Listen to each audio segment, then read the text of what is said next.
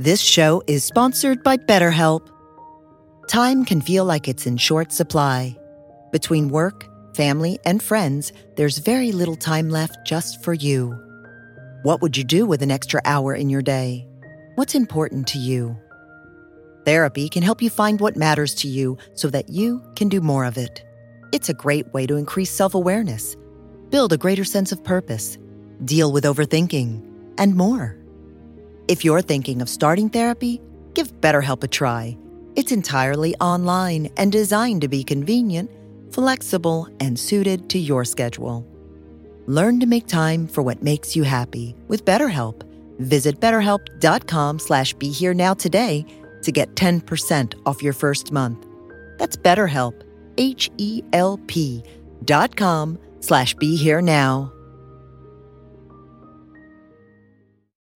Hey everyone, this is Chris Grosso with the Indie Spirituals podcast. I wanted to record this quick message letting people know that I'm going to be away for roughly a month to 2 months tops doing promotion for my brand new book, Everything Mind, which is coming out October 1st and published by Sounds True. And thank you, Sounds True, for that. But in my absence, I want to run some older interviews that I did in 2014. These are a series of what I was calling Indie Spiritualist Skype sessions that I was doing on my website, theindiespiritualist.com. These are a series of video interviews that I had done, which I have transferred into audio format. So apologies that the quality is not exactly up to par. However, it's definitely listenable, and the people I have as guests, I think, are worthy of your time. I hope, at least after you listen to them, that you feel they are. So anyways, I just want to say a quick hello, and again, my apologies for my absence over the next month to 2 months. But in that time, I sincerely hope you enjoy these interviews. Thank you very much.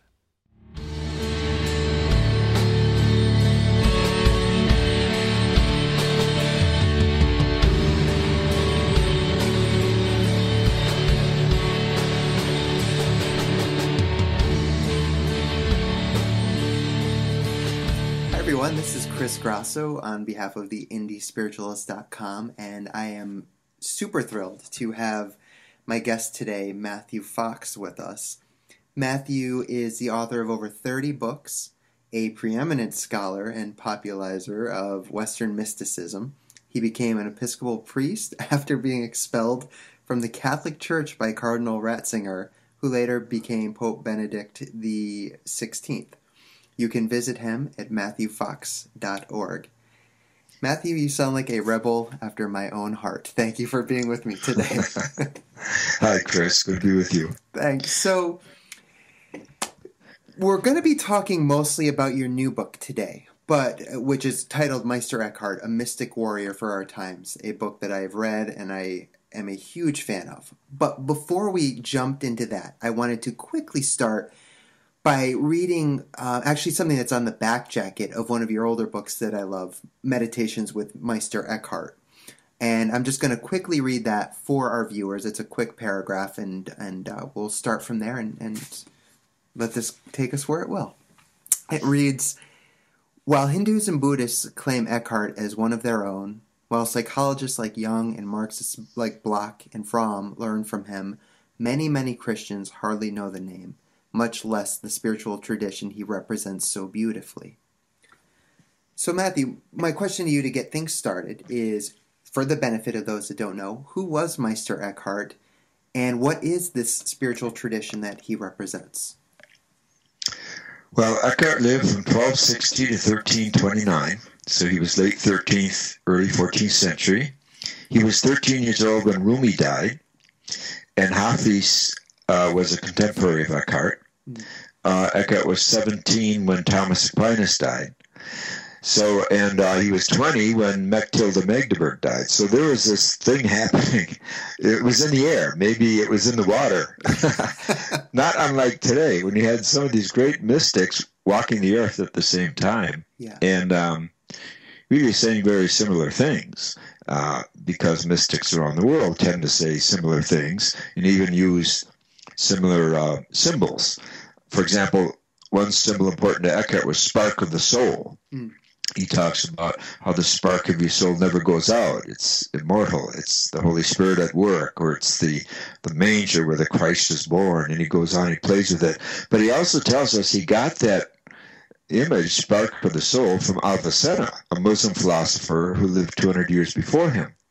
And Rumi has marvelous poems about the spark of the soul. He says, the spark of the heart is not easily lit, and it'll burn down your house and all this. So he goes on, too, about spark of the soul. So anyway, Eckhart was a great mystic, a member of the Dominican order, which I was also a member of for 34 years until the Pope gave me a big slip.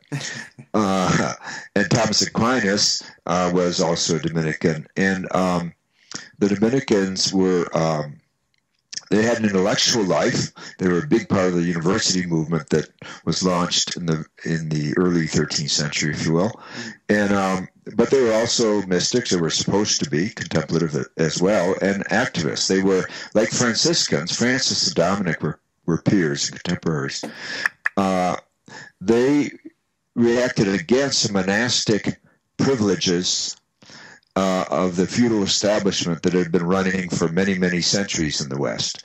And they felt the monks had become too fat, too lazy, and too much out in the countryside, because the young people were flooding the towns and turning them into cities overnight. And they didn't really have anyone to really, because education and worship was centered in the feudal countryside with the monks. This new generation wanted, some attention. And so Dominic, to his credit, sent his men into the order, into the universities all over Europe, which were new inventions, again, from Islam, by the way. It came through Islam. And so it was a time of great creativity and great, by the time, I mean the early 13th century. When Eckhart came along, things were running out of steam, and the academia was becoming corrupt, and so was religion again. So Eckhart is a rebel. He's trying to reform. For example, he aligned himself with the women's movement of his day, which were called the Beguines. And the Pope was so threatened by the Beguines that he condemned them 17 different times, which is really kind of funny. I mean, if you're going to condemn something, you think once would be enough, but out damn spot. It wasn't working.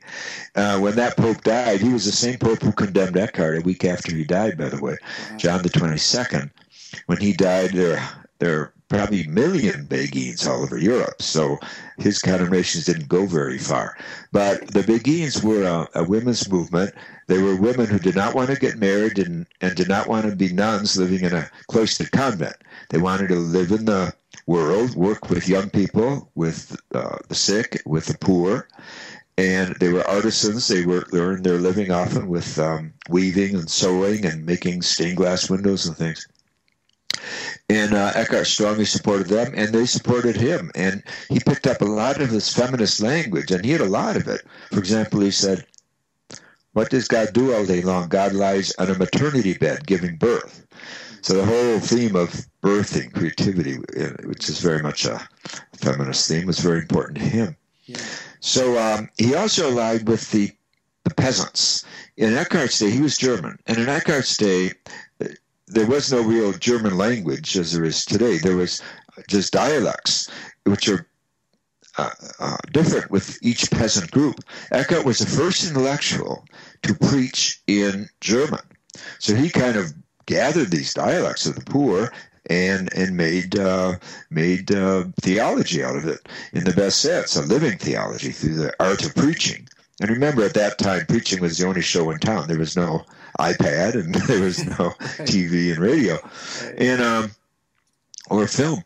But Eckhart was amazing because he was such a profound mystic, and he was an activist as well, we would say today, because he worked with the poor and the peasants. We discovered the transcripts of his trial in the 19th century in Nicholas of Cusa's library. Nicholas of Cusa is on the Rhine River also. he was a scientist and mathematician and a mystic. And David Bohm, the late physicist, says, I owe more to Cusa than I do to Einstein, which is quite a stunning statement from a 20th century physicist's mouth.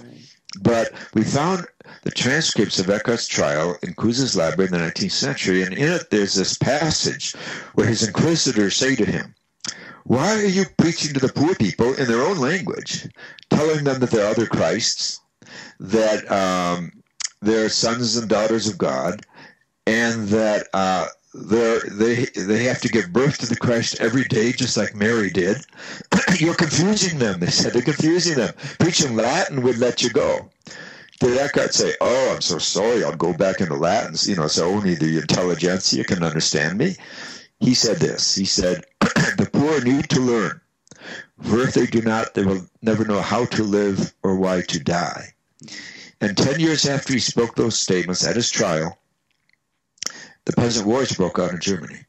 Tens of thousands of peasants were slaughtered. It was a class war. Eckhart saw this coming. And instead of living a comfortable life, he tried to do something about it. And his main strategy was to build up the strength of the peasants by telling them the truth, that they're other Christs, and that they have dignity and the powers of empowerment for responsibility for justice and for their own survival. So Eckhart is a major figure. Now, he was condemned a week after he died by Pope John the 22nd. And but it was a political condemnation, like most of them are. And but because of that, his work went underground, and it really didn't. It came up in little bits here and there, but it came up mostly, I think, in George Fox, the Quaker rebel of the 17th century, who combined contemplation and action. That's what Eckhart was doing, and unfortunately, that movement got sat on by the mainstream religious authorities, and it took centuries, I think, to come back, and it came back, especially in the form of George Fox, I think. First time I ever lectured on Eckhart, it was 35 years ago in Chicago at a Quaker center. When I finished, this woman who ran the center, big, strong, she bellowed from the back of the room, my God, she says, that sounds exactly like George Fox. Well, yeah, she woke me up to that connection. That if Eckhart had not been condemned, I doubt that there would have been a Reformation. I think it would have been a far more profound and radical shift in Christian awareness. But that my new book shows, Eckhart is stunning for our time because he's so ecumenical. Buddhists call him a Buddhist, and Sufis call him a Sufi, and Hindus call him a Hindu. Whoa, there's no one on earth that gets that kind of accolades. Right. So what's going on here? There's a depth to Eckhart that is also a breadth, because once you go deep enough into your own soul, you go down to the truths of Buddhism, insofar as they are archetypal and universal. You touch the truths of Hinduism and Sufism, and also shamanism. I have a chapter on Eckhart and shamanism too in this new book. So I think we couldn't understand him till today. Your generation can, though, because he is so interspiritual. He is so interfaith, and I think that's why he's really an important figure today. That's great, because I was actually going to add, that was my next question, is why, is he important to us today? So thank you for already touching on that. And you actually, another question I was going to ask you in a few minutes, but we'll just jump into this and go back to something else I had. You mentioned the interfaith, and I know that you write that he was a champion of interfaith, which is something that's obviously becoming more and more popular these days. So if you wouldn't mind elaborating a bit more on that, that would be awesome. Well, I put him in the room with Thich Nhat Hanh in my chapter on Buddhism, because I really respect Thich Nhat Hanh, and I wanted to see them interact, so to speak. And it's so telling how much they share in common. For example, Thich Nhat Hanh loves the phrase, God is the ground of being. Yeah. And he attributes that to Paul Tillich, the 20th century German Protestant theologian. But Tillich got it directly from Eckhart. Tillich was German, and he knew Eckhart very well. So really, Thich Nhat Hanh doesn't know this, that really Tillich is standing on the shoulders of Meister Eckhart. So I hope Thich Nhat Hanh gets my book and learns this, because Eckhart and Thich Nhat Hanh have so much in common. Thich Nhat Hanh, like most Buddhists, like the apophatic divinity. The apophatic divinity is very well developed in Eckhart. And what does it mean? Well, it's two words in Greek, no, and phatic, no light. No light. Phatic, the word photography, all that comes from that same Greek word. Now, Eckhart says God is super essential darkness, who has no name and will never be given a name. So the apophatic divinity is about the mystery side of divinity. And Eckhart is really big on that. He talks a lot about the Godhead, and the Godhead, too, for Eckhart, is not about the God of creation or the God of light or the God of liberation or salvation, but the Godhead is about not history but mystery, not action but non-action or being. And the point is to have a balance. And the West has not had a balance for centuries. When people hear the word God, they think, oh, creation or redemption or salvation or something. But we've left out that contemplative dimension to the Godhead, which, by the way, in Eckhart's two languages, German and Latin, is feminine. So that's part of it, too. A patriarchal culture leaves out the being side of things and the contemplative side of things. And this is one reason Buddhism is so attractive to Westerners today, because Buddhism has that dimension of the Godhead much more richly developed at this time. So that is another thing that Eckhart and Thich Nhat Hanh have in common. And Thich Nhat Hanh even says, when Christianity recovers this apophatic tradition, then its real treasure will come forward again. Well, Eckhart is the leader in the apophatic tradition, so he has a lot to say there. And let me add this, too, again, in light of your generation. What we're learning from science about the universe. And we're hearing that 97% of all matter and energy in the universe is dark matter and dark energy. Now, no one knows what that really means yet. Science is stumbling in the dark about it. But the point is that why wouldn't we then want a spirituality, too, that is at home in the dark, right, as well as in the light? Yeah. And Eckhart he says, the ground of the soul is dark. And when you think of it, the depths of everything are dark, of the cosmos. This is what turned astronauts and cosmonauts into mystics, was they're going up into space, right, and realizing the deep silence and the deep darkness. And that's what made the glowing Earth such a gem amidst the black sky. This is why so many of these ex-jet fighter pilots came back to Earth as mystics. Sure. And of course, went a little crazy because NASA didn't have a spiritual director on their faculty, and so a lot of them didn't know what to do with this conversion experience they had. I once figured out what it cost to convert one of these astronauts into a mystic. It cost about $42 million a piece. There's got to be a cheaper way to bring the mysticism alive in them than that. Sure. Well, I love that you're starting, actually, because I also wanted to ask you about your chapter with science. You talk a bit about Teilhard de Chardin and Thomas Berry, and actually, before we get to that, there was a quote that was relevant to what you're just saying that I would love to share with our viewers from your chapter with Thich Nhat Hanh. But it's a quote from Eckhart in which he says, it's a part of his quote, in which he says, "Love God as God is, a not God, not mind, not person, not image, even more as he is pure, clear one, separate from all two-ness." And I love that, and I know a lot of my viewers are Buddhist, and I have a deep found connection with Buddhism as well. And when I read that, it immediately brought me back to the Dharmakaya, and Godhead. It's one and the same, and I thought that was truly beautiful. Well, I couldn't agree more. You really landed on the right quote. I mean, that's pure Buddhism. Yeah. Now, where did Eckhart get it? He never met a Buddhist in his life. He never read a Buddhist book in his life. Sure. He got it, surprisingly, from his own journey into his own soul and his own lineage as a Christian. So what this shows, first of all, it's a compliment to Buddhism, that Buddhism has discovered universal archetypal truths. And so they're not kind of trademarked Buddhism. This is human nature they're talking about. Yeah.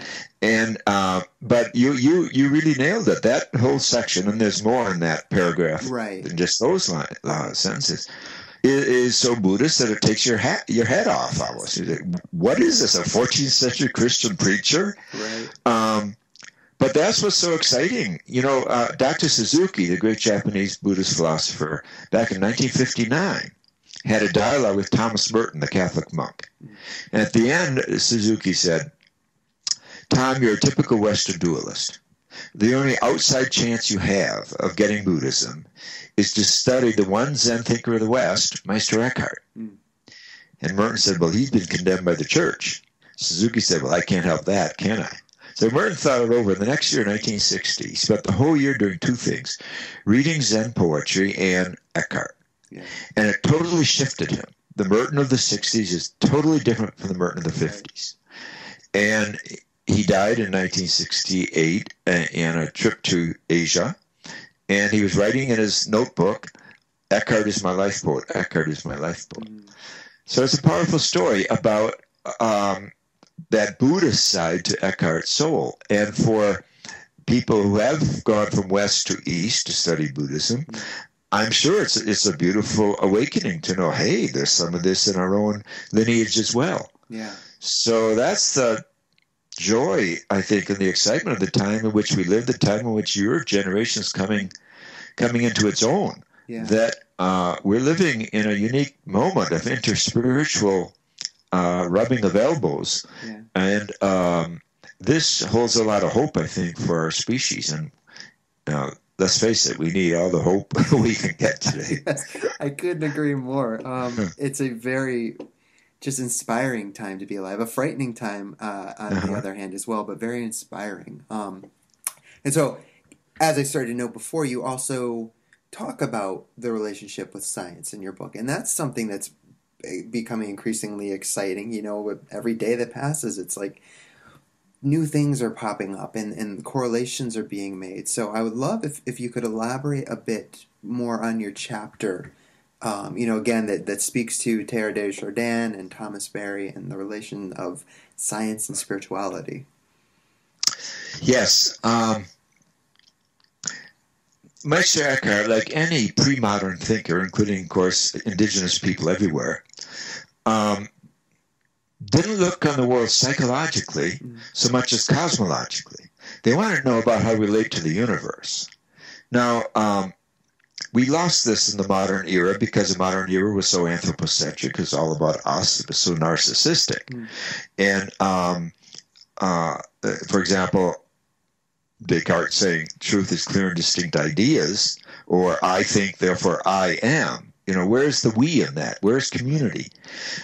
In contrast, my friend Eddie Kneebone, who was an Aboriginal teacher from Australia, he used to say, tell me the story how they teach their children that the stars are not just stars so many light years away, but are campfires of the ancestors. He says, and the ancestors up there in the sky with their campfires at the stars are looking down on Earth to see what's cooking, you see. So, in other words, that ancient tradition, and it's probably the oldest tribe on the planet, the Aboriginals, for tens of thousands of years, they've taught their young people there's a relationship between us and the stars. That's very important in terms of meaning, in terms of feeling at home in the universe and not feeling lonely in the universe. Right. So this attitude is also Eckhart's, because cosmology is very important to your medieval awareness. Thomas Aquinas, who came right before him and was also a Dominican, said that every human soul is capax universi, capable of the universe. Now today, that the machine universe of the modern era has been dismissed, and we're getting pictures from Hubble telescope and whatnot of the life, death, and rebirth of galaxies and supernovas and stars. The sky's alive again for us. And Father Sky is alive. And that has tremendous implications for a healthy masculinity and for a healthy placing of our planet and our history as humans into the context of the drama of the universe itself. So the new creation story we're getting from science, and it's so full of awe, wonder, and radical amazement that it can trigger in the heart of human beings, no matter what particular ethnicity or tribe or religion we come from, it can trigger a common sense of reverence again, and even humility, that each of us has come 13.8 billion years to be here. Wow. And what about all those who aren't here? I mean, it's kind of special to be here and unique. And to know, I mean, we just took a picture from the edge of the solar system, as you know, from a satellite we sent out 12 years ago, looking back on its journey. And what you see are a lot of small lights in space, and an arrow where the scientists say, and this one speck of light is Earth. Right. That is such an amazing icon for our time. I mean, if we really meditated on that one speck of that dot, that holy dot that is Earth, would we continue to spend $56,000 a second on weapons, which is what we're doing as a species? You know, how crazy can we be with these wars and racism and sexism and everything else that's destroying us and destroying the planet? Let's put it in context. You know, our home is fragile and it's special, and who's going to save it if not us? Yeah. So I think all this has to do with science today. I think science is not an obstacle to healthy spirituality. In fact, it's an ally. Again, Aquinas said that a mistake about creation results in a mistake about God. We turn that around. An insight about creation results in insight about divinity. So we should be hungry for what science has to teach us and bring that into our belief systems. And we'll all be healthier for it. Yeah, so beautifully said. I couldn't agree more. Another thing I wanted to touch on with you is the new vision of Christianity that your book and your work and the work of others like Andrew Harvey and you know, just great teachers of our time are kind of bringing about. There's still a lot of dogma attached to Christianity and Catholicism. You know, it's deeply rooted, and a lot of people still have issues with words like God or Christ. But that's why I'm just so I'm having trouble even finding the word. I just really respect the work that you guys are doing in helping to change that.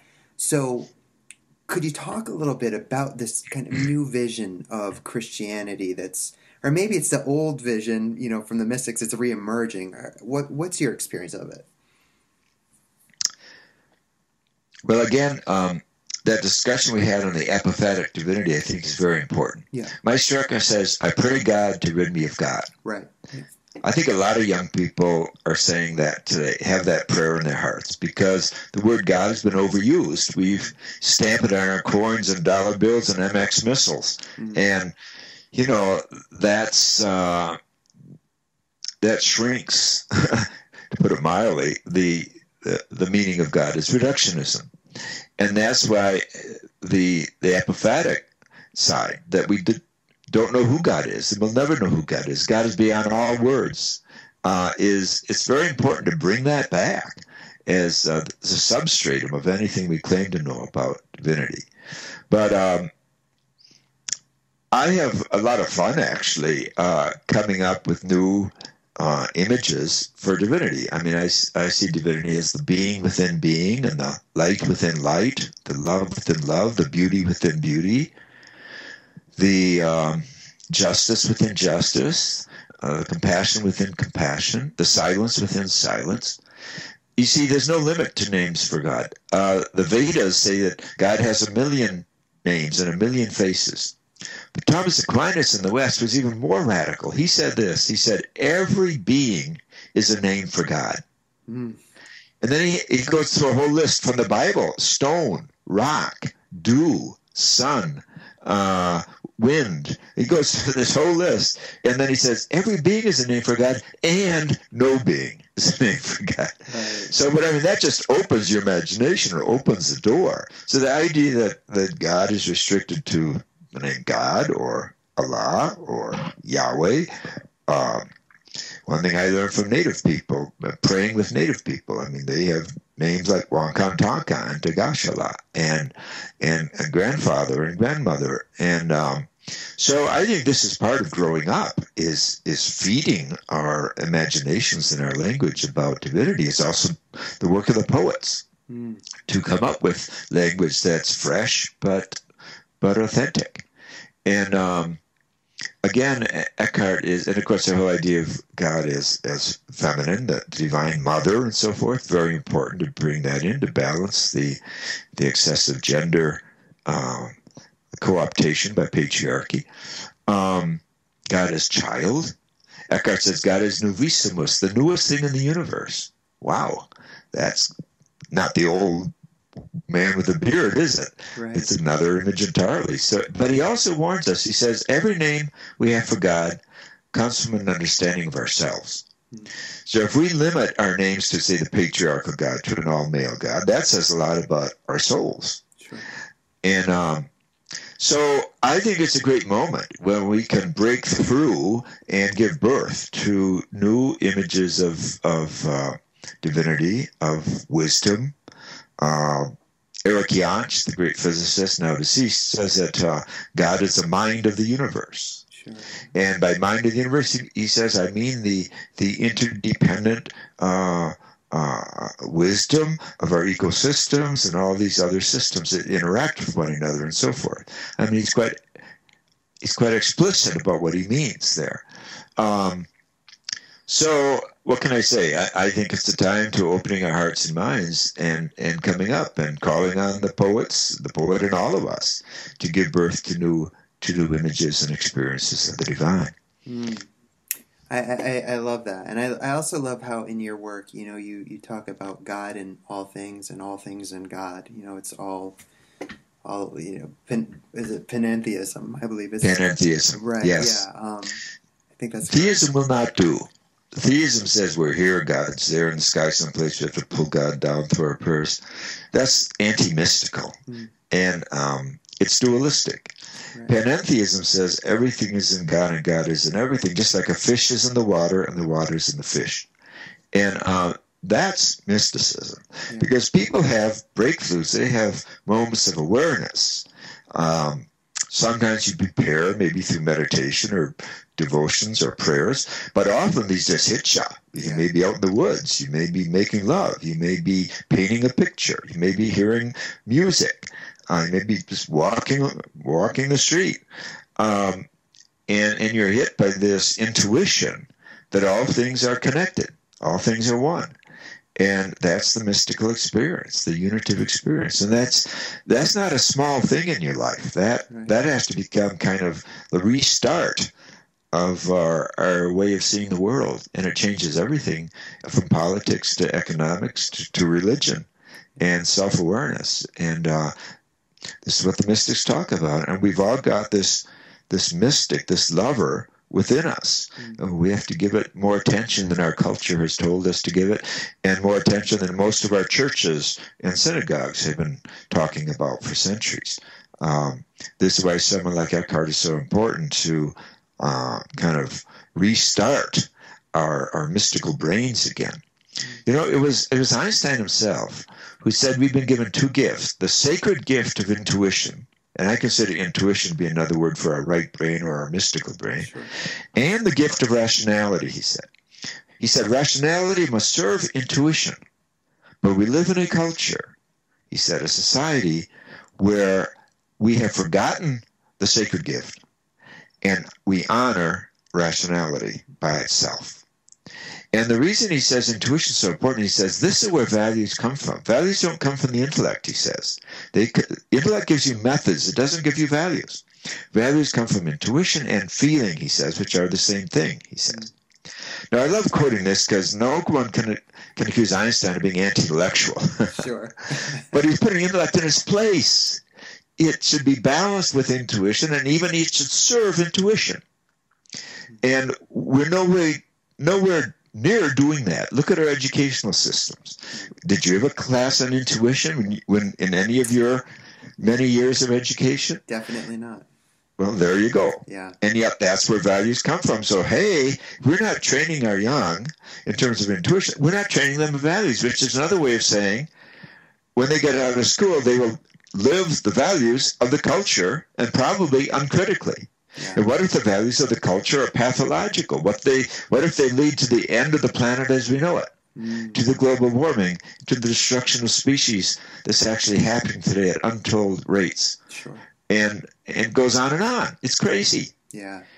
So I love the fact that Einstein named the issue is really it's an educational issue. Yeah. Are we honoring the right brain? And how can we? How do you teach mysticism? Yeah. Well, I did that for over 30 years. I developed educational programs, pedagogy that work. And the key is art. Art, what we call art is meditation. Not art to produce a product to sell in a capitalist market, but art as process. The process of interacting with clay or dance or music or poetry or gardening or repairing a car engine. To realize that the process, the way, is the goal, or the Christ. That's what it means to say the Christ is the way. You know, the process itself is what brings those sparks of the soul alive. Yeah, it's so refreshing to hear that. You know, in my first book, I write quite a bit about that. You know, we find it in all times, in all places. We're riding a skateboard at a concert. It can be experienced and cultivated at all times. It's always there anyway. So exactly. It's so refreshing to hear you say. What's the name of your book? My first book, Indie Spiritualist. Indie Spiritualist. That's right. Yeah, Great. yeah. So.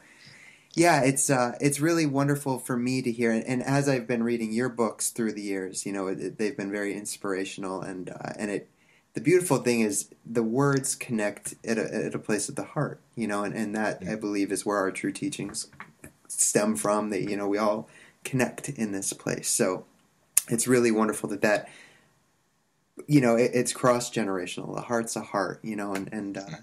So it's just great to hear you say that. Thank you. So, you know, Matthew, in close, my last question, and then I will give you the floor if there's anything I didn't cover that you would like to discuss, because your book, it touches on so many things that we haven't had a chance to get into, the divine feminine, shamanism. I mean, Black Elk, it really runs the gamut, and I can't encourage viewers enough to pick it up and read it. But the last thing I wanted to make sure I asked you was, what advice would you give for this younger generation of spiritual seekers, of truth seekers? You know, whether they're new to the path or not, what are some words of advice or wisdom you would like to leave them with? Well, to listen deeply, listen to your call. You know, everyone's here for a purpose, and not just as individuals, but as communities and even a generation. It's so clear that we're not living in ordinary times. It's not time for business as usual, education as usual, religion as usual. And so you want to listen to your call. Everyone does have a call. And what are the values that you really cherish? What is it you really want to do, as Mary Oliver says, with your one precious and wild life? And don't necessarily adopt the priorities of the previous generation. Things are not as they were, and our awareness is expanding. The awareness both of our shadow and the evil we're capable of as a species, but also the awareness of spiritual practice and consciousness and the potential expansion of our species in terms of its next evolutionary steps. I would also say don't be over attracted by what Larry Dossey calls gee whiz technologies. I love that little endorsement he gave me for my book. He said, the humanity will not be saved by more gee-whiz technologies, but by going deeper into the psycho-spiritual potential of our species. Because it's true. I mean, the appearance of the internet and all this, it seems to me, has not rendered war less present in our midst. If anything, it's made it more visible. We can all go on the internet, and so we should be feeling that. It's jarring. Mm-hmm. So we have to go deeper into what humans are and what's holding us back from our real potential as lovers and warriors of justice, eco-justice, social justice, economic justice, gender justice. So we're called both to be mystics and warriors, or mystics and prophets. And that's what I like so much about Eckhart, that he not only wrote about it with depth and passion, he lived it. He walked his talk. And we need to walk our talk too. And what looks like a dark thing, say you had to drop out of school because you can't afford it anymore, or you can't get a full-time job. What I've learned from a lot of young people are not living alone anymore because they can't afford to, but they're living in communities. And what happens is, while the initial purpose for that may be economic survival, what really happens is a whole new set of values arises when you're living in a community. And you rediscover the value of conviviality, of conversation, of meals together, of growing food. You have more time because you only have a half-time job. You can grow food, you can do spiritual practice, you can do political organizing. And it's a different world because you're literally moving more and more distant from those values, so-called, of a culture that has been uncritical of itself and that is putting people through an educational system that doesn't deal with values as such. So, what seems like a dark night, and I think we are in a dark night of the soul as a species, is in fact a very special time. The mystics tell us it's a time for learning the deeper, most important questions of wisdom and of compassion. And why are we here? What do we have to give back? And so I would just encourage young people on those lines. And I'd also articulate with them that fun is a virtue. Fun is a value. And I think that's kind of built into a lot of young people's journeys today.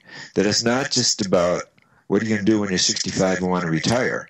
It's about the path itself deserves to have beauty and joy and fun along the way. And we have to learn to trust. And I think something is afoot globally. And I think Gaia is inspiring a lot of young people to be generous, to ask deeper questions, and even to have fun along the way of being generous. I love that. And giving. So well said. Matthew, that's all the questions I had. I mean, I could sit here for hours with you and go on and on about your work, but is there anything from the book that I didn't cover that you would like to finish up with? Any particular chapter that meant a lot to you or that you think would be valuable for our viewers to hear about, or anything in general you'd like to leave us with? Well, I do think you mentioned the chapter on shamanism. Thomas Berry, who is a real prophet, deceased now, especially around the ecological issues, he used to say, we need fewer priests, though he was a priest, we need fewer priests, fewer professors, and more shamans. I think that's really interesting. And I think a lot of young people today are being bitten by shamanism, if you will. Sure. I think there is an attraction there. I think it's part of Gaia kind of asserting herself. And so to find that Meister Eckhart also has a lot in common with shamans, and also that many scholars of the New Testament see Jesus as shamanistic in many of the stories there too. I think that's important, again, to realize that shamanism, as it returns, has a deep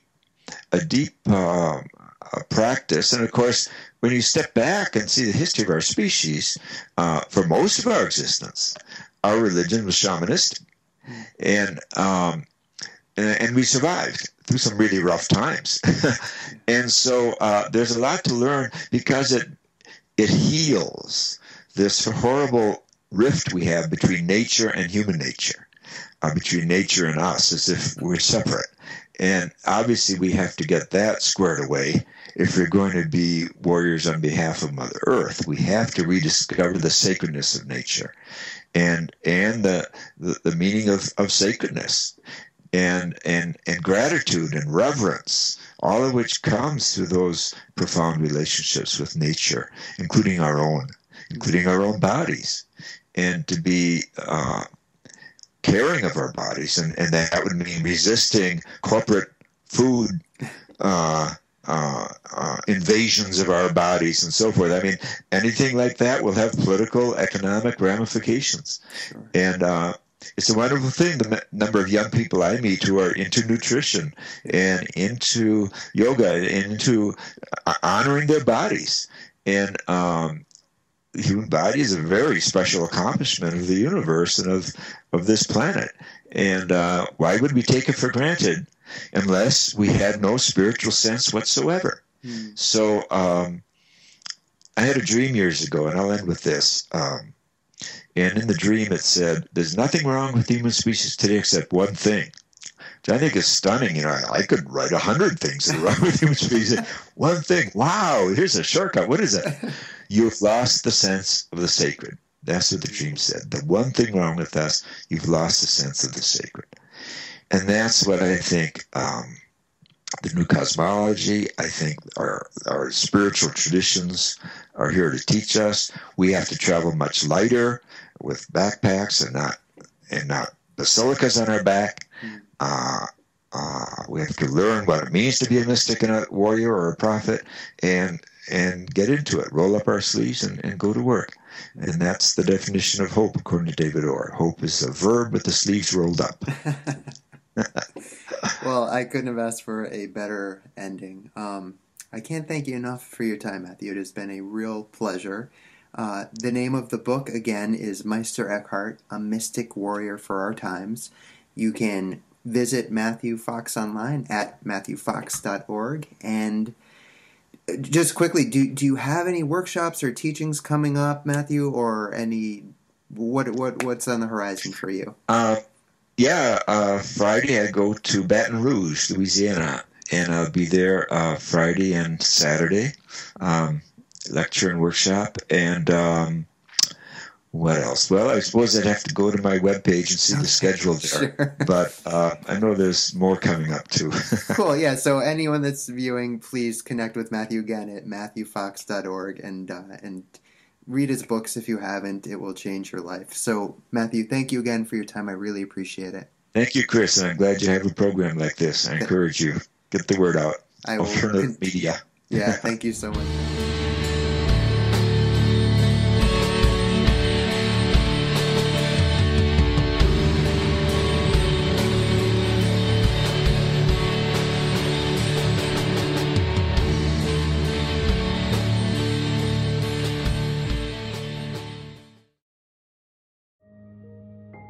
This show is sponsored by BetterHelp.